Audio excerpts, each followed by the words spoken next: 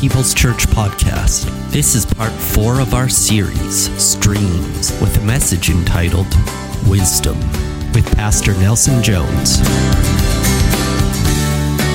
We're going to be talking about wisdom today. We've been going through a series just simply called Streams. We need certain streams in our life. Last week we talked about the stream of passion that's required and how roles can quickly, without that, lose a lot of strength and zest, and life just become pretty boring. When it comes to wisdom, if it's the one commodity that if you get in your life, if it's something that you learn to work in, live in, bring in, that is something that becomes the baseline for building the life that is the best in its sense of meaning, that is the best in its sense of joy, that is the best in its sense of fruitfulness. All good things come out of wisdom. Wisdom is something that if it lacks in a person, it shows up in the fruitfulness. It shows up in the lack in life. Not lack necessarily of things like money or lack in the things like, you might say even longevity of life or anything like that, but a lack in the content of life. We're going to read some scriptures and spend some time just doing some scriptural reflections on this study today, because I really feel that this is one thing that is simple, but absolutely profoundly complex in its layers. Because wisdom is a way of living. Wisdom is a relational word. It has a source. Wisdom is not just that. We think of wisdom that comes from our experiences, painful ones, hard ones, difficult ones, failed ones. There is a type of understanding that comes from those things. But if that's the only tool that works in your life, you are missing the greatest and best tool, which is the relationship that you can have with the God of all wisdom. So wisdom's beginning. Here's a great scripture, James 1:5, for those of us that lack it all the time. And this is a prayer. Praying for wisdom is my biggest prayer, most voluminous prayer. It is the prayer I pray the most. I've prayed it for decades. Literally, I've prayed it since being a very young man. Prayed it in my teens. Wisdom. Praying, God, give me wisdom. Because there's too many big questions that exceed my capabilities. There's too many things that are demands on my life that I don't have the resources for. God, give me wisdom. There's too many whys in my trail that come every day. In your trail, this is you. We have too much comes at us that requires wisdom. See, wisdom is not something on the shelf you need once in a while. It's something that's got to be like a river in your life that's constantly there, because your life is going to bring all of these different places where wisdom is needed for making the choices and choosing the most important things in life. And they come quickly, and they come without expectation, and they come through circumstance, and they come through design. All of these things come at us. Wisdom needs to have a presence in our life that we are tapped into on a regular basis. James 1:5 says, if any of you lacks wisdom. Now, I like the word the if there. He's saying there's going to be times that you're in this stream and you've got that stream. He's talking to believers. He's talking to Christians, ones that have a relationship with Jesus Christ. And he's saying, you may have the wisdom you need for a lot of things today, but when you hit places that you lack wisdom, if any of you gets to the point where you just lack wisdom, he says this, here's what you do. He says you should ask God. More or less, he's saying there's one source. There's a source of wisdom. Wisdom's beginning is God himself. That's why it's a relational word. There are certain levels of wisdom. You can have experiential wisdom. Experiential wisdom is just I've gone through things in life. I've learned, I put to practice these things a little bit, and I've picked up this experiential wisdom. Man's wisdom is based on that. Man's wisdom is kind of the idea of I've picked it up as I go along. God's wisdom is that which is part of his whole design of your whole life.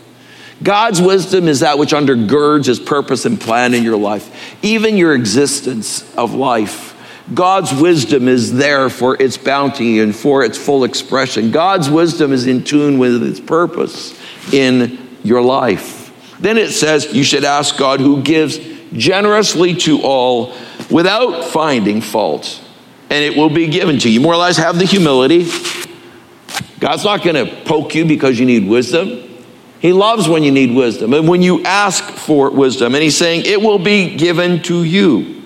Here's Proverbs 1:7, another one that speaks of wisdom's beginning. The fear of the Lord is the beginning of knowledge, but fools despise wisdom and instruction. We talk about the wise man, the foolish man. We're going to look at a story Jesus told with those two elements in just a little bit. When you talk about wisdom, he's saying that it's the fear of the Lord that is the beginning of this in your life. He's talking about not just knowing something, he's talking about knowledge is synonymous with a wisdom that we're talking about here. But fools despise, they hate wisdom. How could you possibly hate wisdom? Well, you hate wisdom because wisdom isn't just about getting a fix in something. Wisdom might be about changing you. Wisdom might be about challenging you very deeply about the motivation, the deeper thing behind the challenge, behind the why. He might be challenging you on your surrender to him. He might be challenging you far more deeper than the situation of just a decision point requires. Wisdom is the complete package of God's work. It's not him just dropping, oh, here's your little solution A, put this into place, just do this, it fixes it. God does fixing in us. Wisdom, when it comes to you, works in you and it works through you. And so fools, they despise wisdom and instruction because it goes to change, it goes to discipline, it goes to surrender, it goes to places they don't want to go. They would rather choose the masking elements, the masking element of just putting forward the image that you wish to put forward. You would rather, just kind of take a guess at what might be the right thing to do. Or you would like to just do what you want to do anyway. See, wisdom from God doesn't let you do what you want to do. You can choose against it, but that's being a fool. Or you can go with it. So wisdom is something that is a complete package into our life. The fear of the Lord, that's a key phrase. It means that he's in the right place. You get it. He's God. You're not. It's a statement that you're God. I'm not. A deep awe, respect, this idea that God, you are in charge of all things. You are so large. You are so big and so incredible. And out of that comes this proper placement of you. And so you're going to him. You're not fighting this relationship. You're not fighting him. You're not standing trying to pretend that you are God in making these decisions. In the book of James, and at the end of the book, there's a little thing that James writes about giving some wisdom to people to understand how they should look at the future.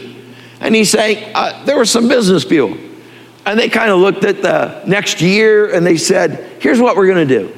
We're just going to go to that city and we're going to work there for a year. We're going to make some money and get some profit. Then we will. James says they shouldn't do that. He's saying it's a fool. That's a fool's errand. Instead, he said they should say this. If God wills, we will go to that city. And what is coming back to the fear of the Lord? Acknowledged in the very most basic but most important thing to the existence and practice of faith in the Christian's life is just the acknowledgement of God's rule. And so you need to acknowledge, wisdom says, acknowledge God's rule, the fear of the Lord. I acknowledge your rule is the beginning of wisdom. In Proverbs 2:6 it says, for the Lord gives wisdom. Straight up, just for the Lord gives wisdom. You know, God cannot give foolishness. For the Lord gives wisdom. From his mouth come knowledge and understanding. Both of those things are components of wisdom. They're two different things. Knowledge can be just the accumulation of facts and figures. Understanding is what is behind that, what they are for, what they can achieve, how they can be applied. They understand the scope of the potential of that knowledge. Understanding releases and understands the potential of knowledge. So you can actually know a lot of things. You can know a lot of truth, but literally have no understanding because you are not in touch with the actual purpose, with actually a context of the possibilities and the potentials of that knowledge. Knowledge itself, in fact, the scripture says you have to be very careful. If you just deal with knowledge, you want to just build up facts and figures with no application or no kind of context for this or no kind of use for this under God's great personage, you can end up thinking you're God. You instead can grow in arrogance. It puffs you up. There's a great scripture, Proverbs 4. I mean, when you talk about wisdom, you got to stick with Proverbs for a little bit anyway. In Proverbs 4, in the Message version, I'm going to read this, and because it's kind of like a little story he's telling right at the beginning of the writing of the book of Proverbs. And Solomon is writing this, and he's saying, you know, when I was a boy at my father's knee, the pride and joy of my mother, he would sit me down and drill me. Who was his father? David. He would sit me down and drill me. Take this to heart. Do what I tell you. Live. Sell everything and buy wisdom. Now, David's wealthy. Kingship. He's got all that kind of stuff. And he's telling his son, Solomon, he's saying to his son, look, son, sell all that and buy wisdom. Forage for understanding. You know what forage means? You get out, you forage, you hunt down, you find the grain, the kernel of grain in that piece of ground. You go out and you forage for this. You go and find it. Don't forget one word. Don't deviate an inch. Never walk away from wisdom. She guards your life. I like that it's made a she. She guards your life. How many here had a mom guard your life?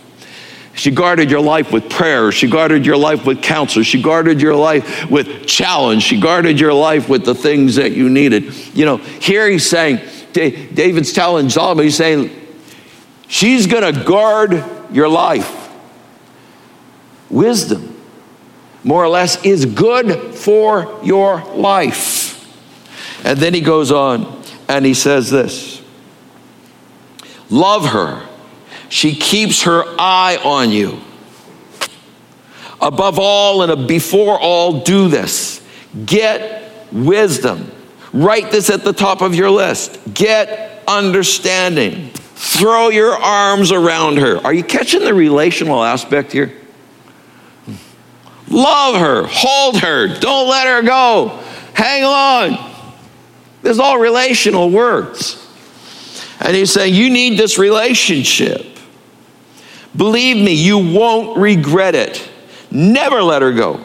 She'll make your life glorious. She'll garland your life with grace. Oh, yeah.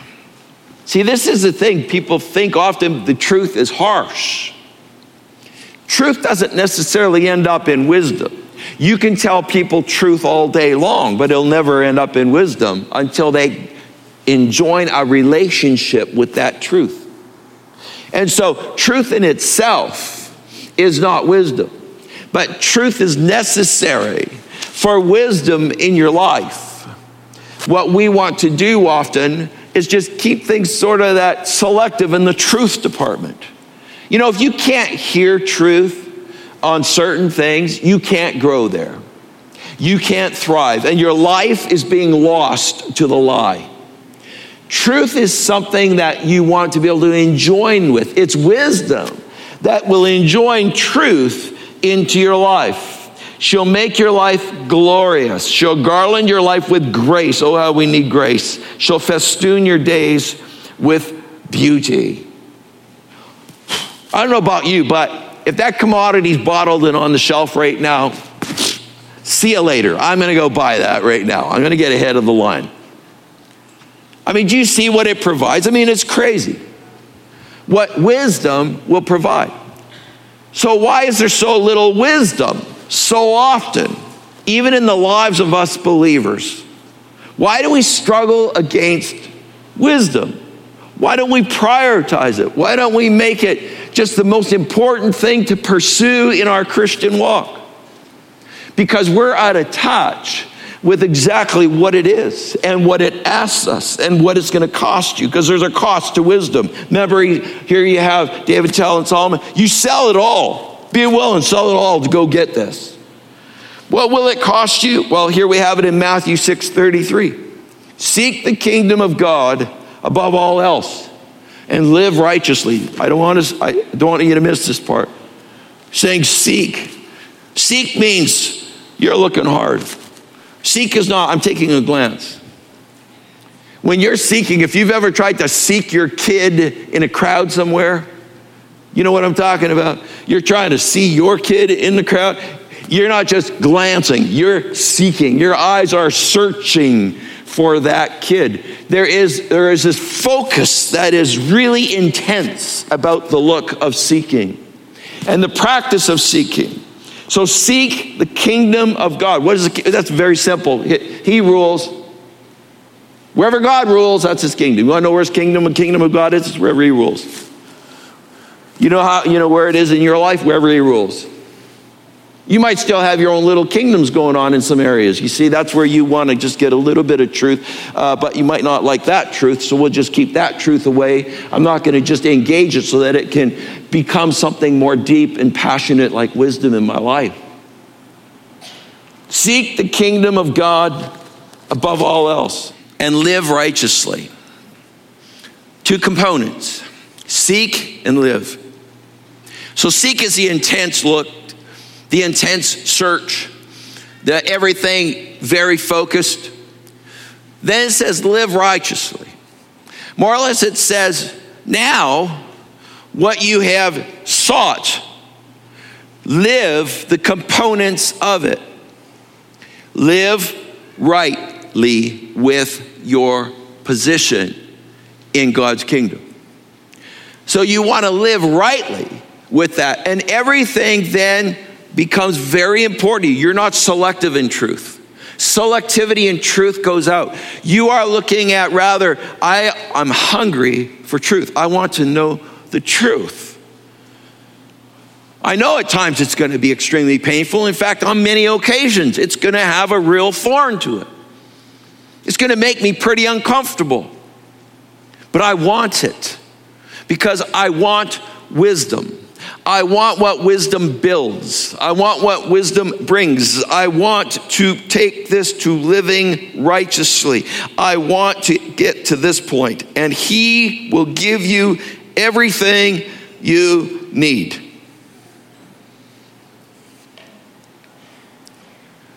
It's going to cost you your life. You want wisdom? You don't get wisdom as a side thing and say, well, now I'm just going to tap into this little side thing I got over here. It's like a little gift over here. Wisdom is a river. It's a stream you're living in. And it's living in you. And you nurture it. And you respond to it by in joining with truths that come, no matter how much discomfort they might bring you. And you are constantly reaffirming the lordship, the throne of he who is the only source of this kind of wisdom. See, there's a kind of wisdom for you. You don't have to go through all the hard knocks to learn. In fact, you can't even learn this wisdom through the hard knocks. Hard knock wisdom is just how not to get hit again. Wisdom that comes from God is peaceable, it's pure, it's full of life. It's that which actually makes you rich in life.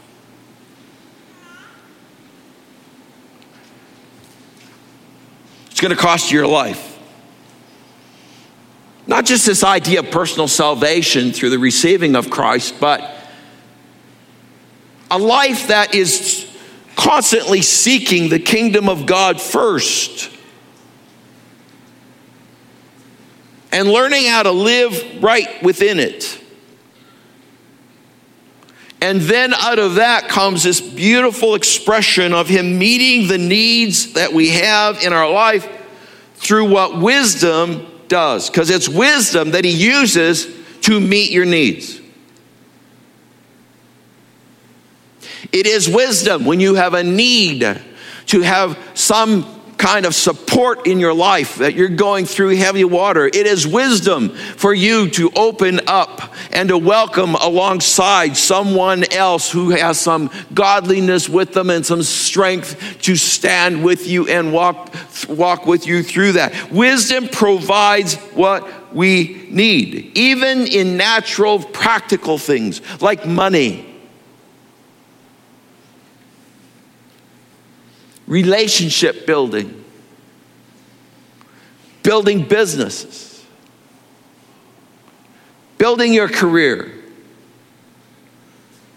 building your family. How do you grow it in your life then? Well, Matthew 7:24-27 is the conclusion part of the Sermon on the Mount. Now, the Sermon on the Mount is, of course, takes up a huge chunk of the early part of the book of Matthew. It's written mainly. And in that chunk, we find different subjects visited, but every one of the subjects visited are all practicalities of life, like simply like relationships.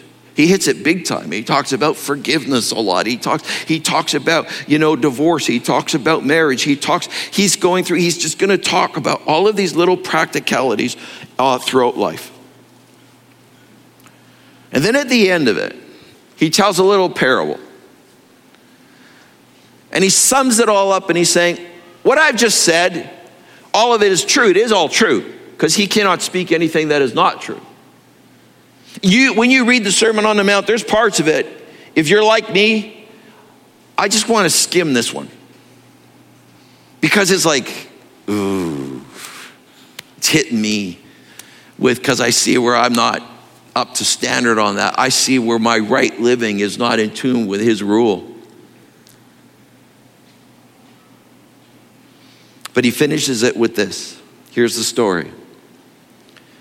Therefore, everyone who hears these words of mine, that's a really important statement,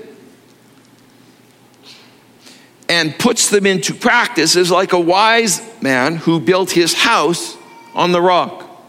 The rain came down, the streams rose, and the winds blew and beat against that house, yet it did not fall, because it had its foundation on the rock.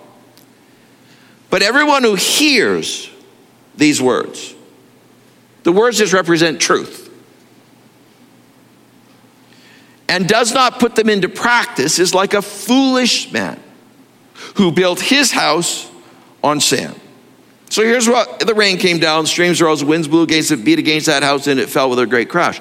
Here's what we know from the story is that these men lived basically parallel lives except for one choice. What they practiced. They both built. They both built houses. They both built things. They built a marriage. They built a family. They built a home. They built things in their life. We know that they were both builders. But here's such a huge difference between the two. One is called a wise man and one is called a foolish man.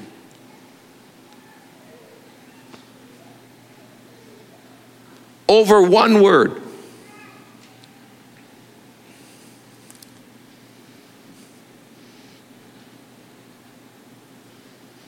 Their difference was around one word called practice.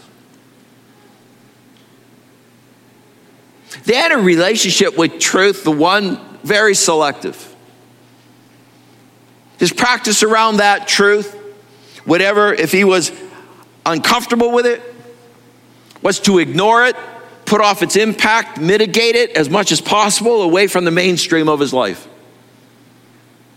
Not realizing that there was a big stream coming someday that if he had a match for in that truth, if he had prepared that truth into practice, that truth would have prepared him against that oncoming stream. It would have been a match. The strength would have matched the weakness. The strength would have matched the storm. The strength would have matched the forces coming at him. It would have matched him. The physics of it would have been equaled. It would have stood.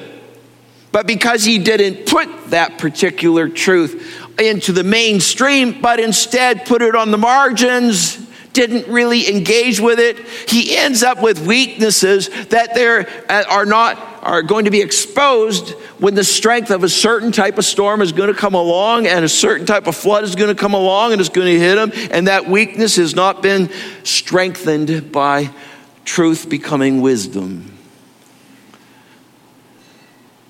And it will collapse. And it did. Isn't it kind of foolish to hold the answer to something in advance? And yet, as you hold it in advance, you're also in a place where the challenge isn't there yet.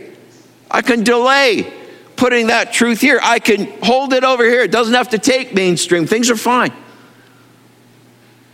This house that I've built, it's holding fine right now.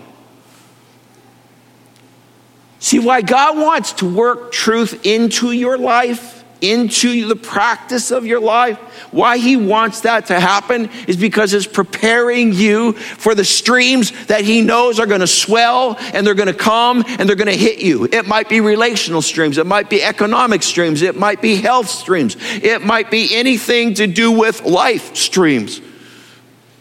And there's this uniqueness to the truth and what it will prepare. As wisdom prepares you without you even knowing it for this specific onslaught that's going to come. God prepares us years in advance for storms that are happening today. Are you being prepared for the storms that are coming? How do you do that? You need to engage with truth now, even especially in the uncomfortable areas, and let them be transitioned into wisdom by the practice of them at this time. You put them into practice. There's two things. You grow it in your life by knowing God's truth. That's the first stage. You got to know God's truth. The Bible is the source of God's truth. I just read an article which greatly disheartened me. Just on, I think it was Friday, on some news source. And they did, George Barna, who's a pollster in actually out of Phoenix, but they did a poll of Christian pastors. This was an American one, of Christian pastors. Senior pastors right through the lot of the expertises for youth, children, and teaching pastors, all of them. And in this particular poll, there was this conclusion that only 41% of all of the pastors had a worldview that was biblical, that was based on the Bible. And I'm like, are you kidding me?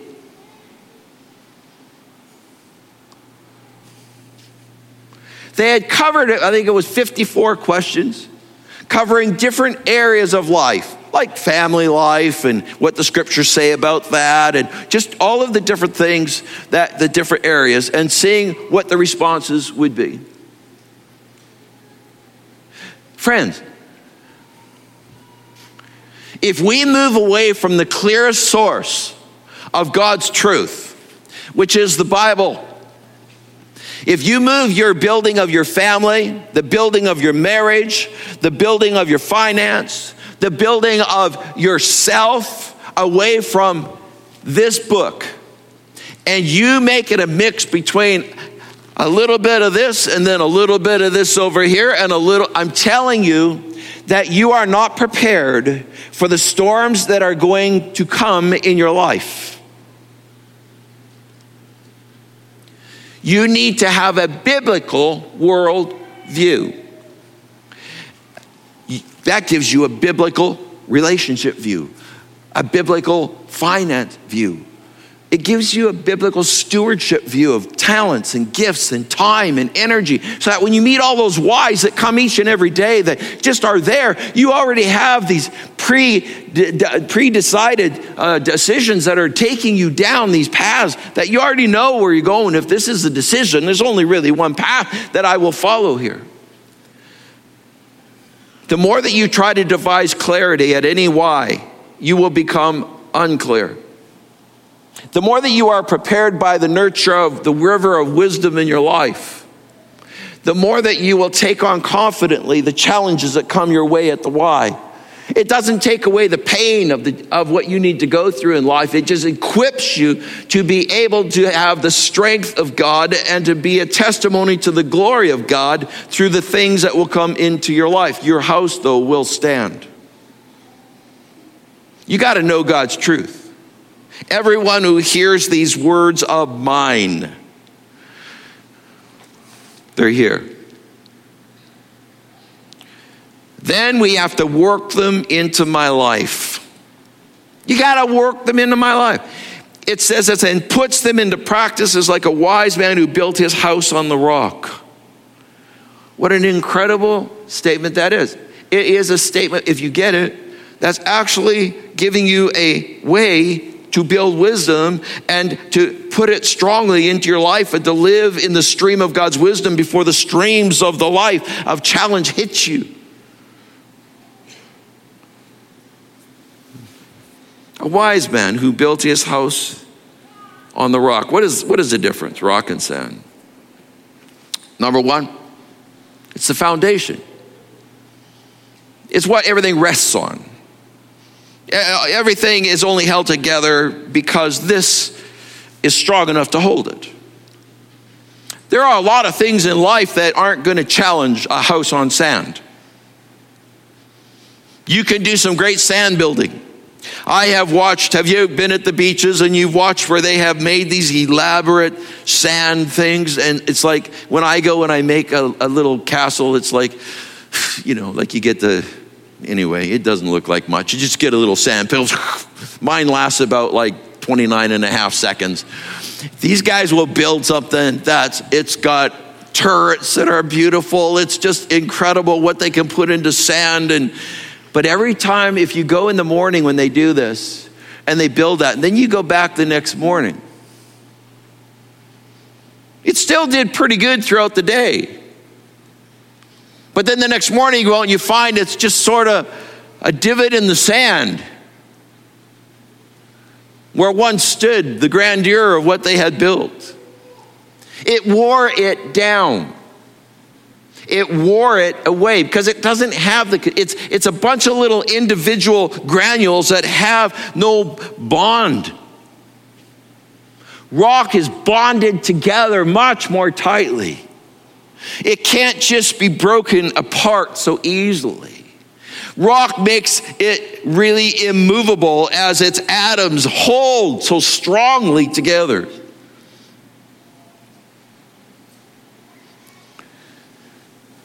Rock. If that's the foundation, not only will things not move, time will not wear it down. It will stay. The rock, Christ Jesus, these truths, that's why those that want to take the scriptures and say, well, in these days, it's a different time. No. The rock, Christ Jesus, is the same yesterday, today, and forever. There is no change in him. There's no change in what he taught about the very important parts of life that you are living out to this day. And if you want to have a strong life, you want to have a life that has the ability to meet the storms that comes as a believer in Christ, then you're going to have to stay true to the foundation, which is the rock. And I challenge you today to make sure that you are not moving away from what is clearly revealed in God's word on any of the modernisms today. You must hold firm and then put them into practice in your own home, in your own life. In Colossians 2:7, Message version, it says, you're deeply rooted in him. You're well constructed upon him. Boy, that's where you want to get. You're deeply rooted in him. You're well constructed upon him. You know your way around the faith. Now do what you've been taught. School's out. Quit studying the subject and start living it. He's putting in some interesting math here. First, he's complimenting him, saying, you are deeply rooted. You're well constructed upon him. You know your way around the faith. Now do what you've been taught. School's out. You know, there's a time in building a relationship, for instance. How many would like to be married with somebody that, you know, it takes them a whole lifetime to learn that they should learn how to say, I am sorry? Just 3 words. I am sorry. Just to practice today. Let's see how good you are with this, okay? Look at your wife. No, don't. Just look up here and let's say these 3 words out loud together. You ready? I am sorry. Was that hard? Yes, in one way, but no, because you weren't looking at your wife. 3 words. Should there be a time in a relationship where school's out on those 3 words? Yeah. I don't need to keep studying the 3 words. I am sorry. If you have to study I am sorry for the rest of your relational life, wow, you really have a block to this. I am sorry. School's out. Now live it. This is how we must work with truth and how it becomes wisdom in your life. And it's wisdom to own your stuff. Would you agree with that statement? Is it wise to own your own stuff? Oh boy, this is not a convinced crowd. Okay. Is it wise for your wife to own her stuff?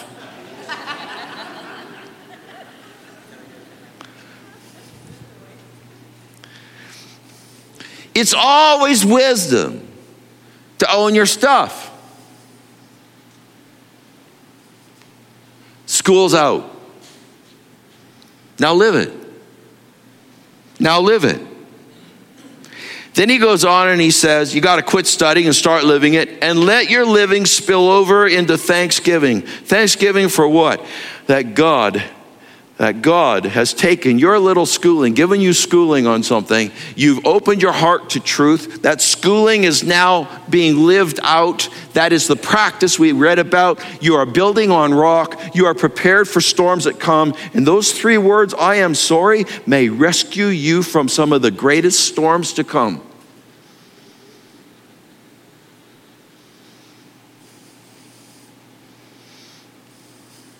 But the fool says, no. And when the storm comes, they can't do it. They won't do it. Crash. Oh, you may still be together. You might still have things to go on, but you just hurt the strength of your marriage. 3 words. When it becomes wisdom, it's prepped you for the challenges to come.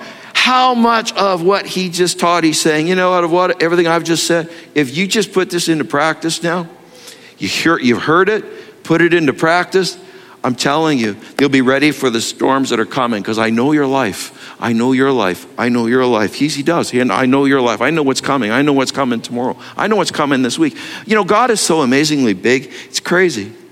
It's just, we cannot get anywhere close. I mean, why does he act the way that he does? God is so big, he works his own purposes. You know, when God wants to clean a person up, God will even do things like this. How can you understand a God that does that? He wants a person to get cleaned up in their life, but he actually lets them and actually frees them to become dirtier so that there's more to clean up. Why does he let some run so far?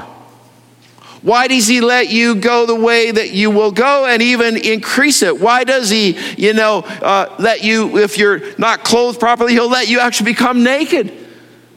Why does he put you through more extreme things? So that you will humble yourself and learn wisdom. So that you will humble yourself and trust him, because who knows why God does that? Why was there a devil? Why is there a serpent? Why was the devil in the serpent?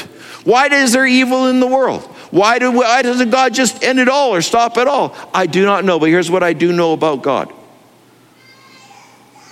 Whatever he does is always for the betterment, for his own glory, and for what he's building, which is good for you and good for me. And whatever he's doing, and if he wanted the devil to be a part of that, and he wanted evil, and he wanted the serpent, and if he did that, we trust in a God that is so big that his purpose is worked out no matter what is coming our way. And that's how it is with truth. We just trust that as we engage with truth and we are engaging relationally with a God that is so huge, he has so many layers, you can't get past the first one. You can't understand his ways. You cannot understand why he's going to allow things, why you're going through what you're going through right now. If you try to get this complete understanding, you're not going to get it. Why does God allow that in your life, for the life of a loved one? Or why does God put you in this circumstance? Why am I going through this? I will tell you that it's to his glory. And what you want to do through that is trust the bigness of God, because out of him, he will bring wisdom to you to bring glory to him. And he will help you in your life and carry you through your life. And it will be that the floods will not overwhelm you and the fires won't kindle upon you. You are going to find that God is going to walk you through difficult things, but he will have prepared you through building wisdom in your life. Don't stop that process. Practice what you know.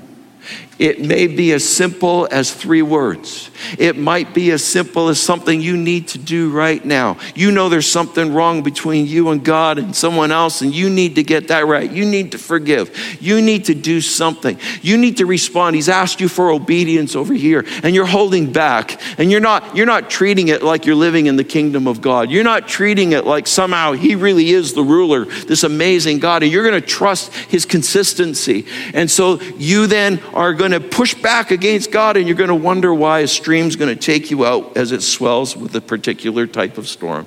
Don't be subject to storms. Be subject to him so that he can prepare you. Engage truth. Welcome it in. Practice it as best you can and get it down. Do these things. Because he is building in you a flow of wisdom that prepares you for every why and every challenge.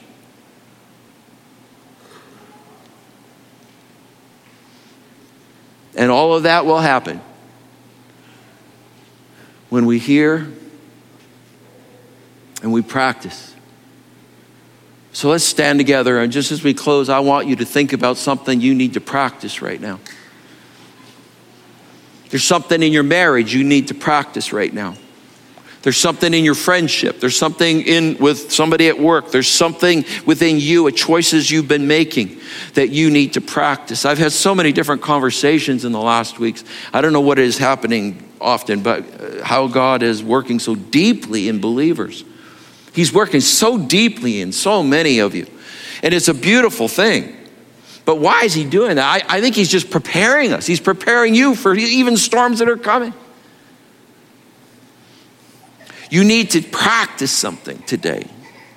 What is a truth that you're only partly engaged with? Maybe the truth is about you and only you would know the truth.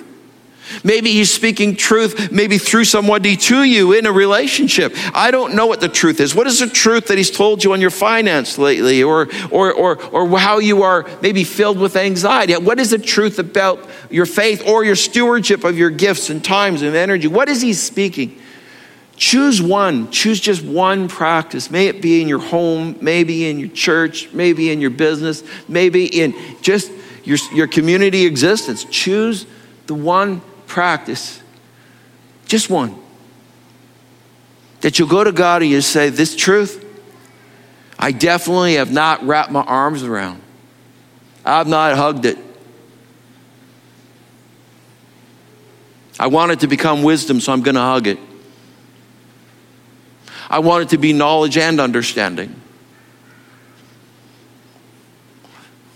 Don't set yourself up for weakness. Practice those truths. You're making yourself ready. Fathers, we bow our heads. There's so many complexities to this subject of wisdom and how it's lived out and applied in our life. How you produce it as we surrender and as we yield and practice. Lord, even in such halting ways at times, truth.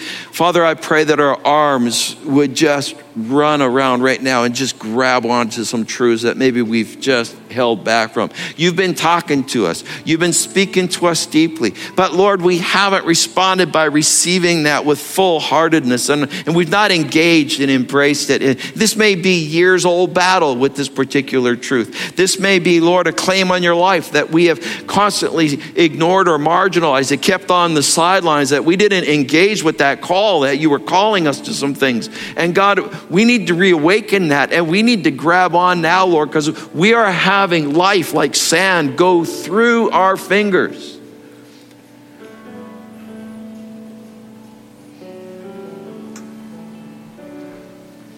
So, Father, we look to you today by the presence of your Spirit to work something in our hearts today, in practice. It might be simple little phrases, but so powerful, like, I am sorry.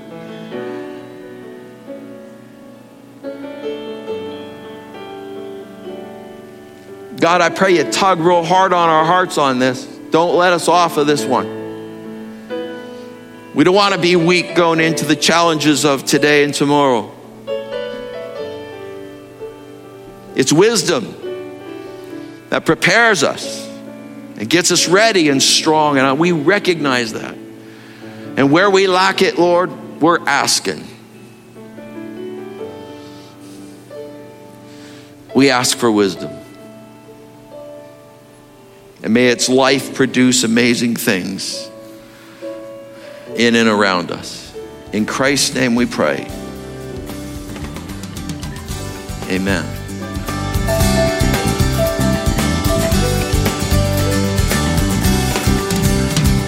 Thanks for listening. If you find this program helpful or would like to learn more, please give us a call, 780-539-0572, or email mail@peopleschurchgp.com.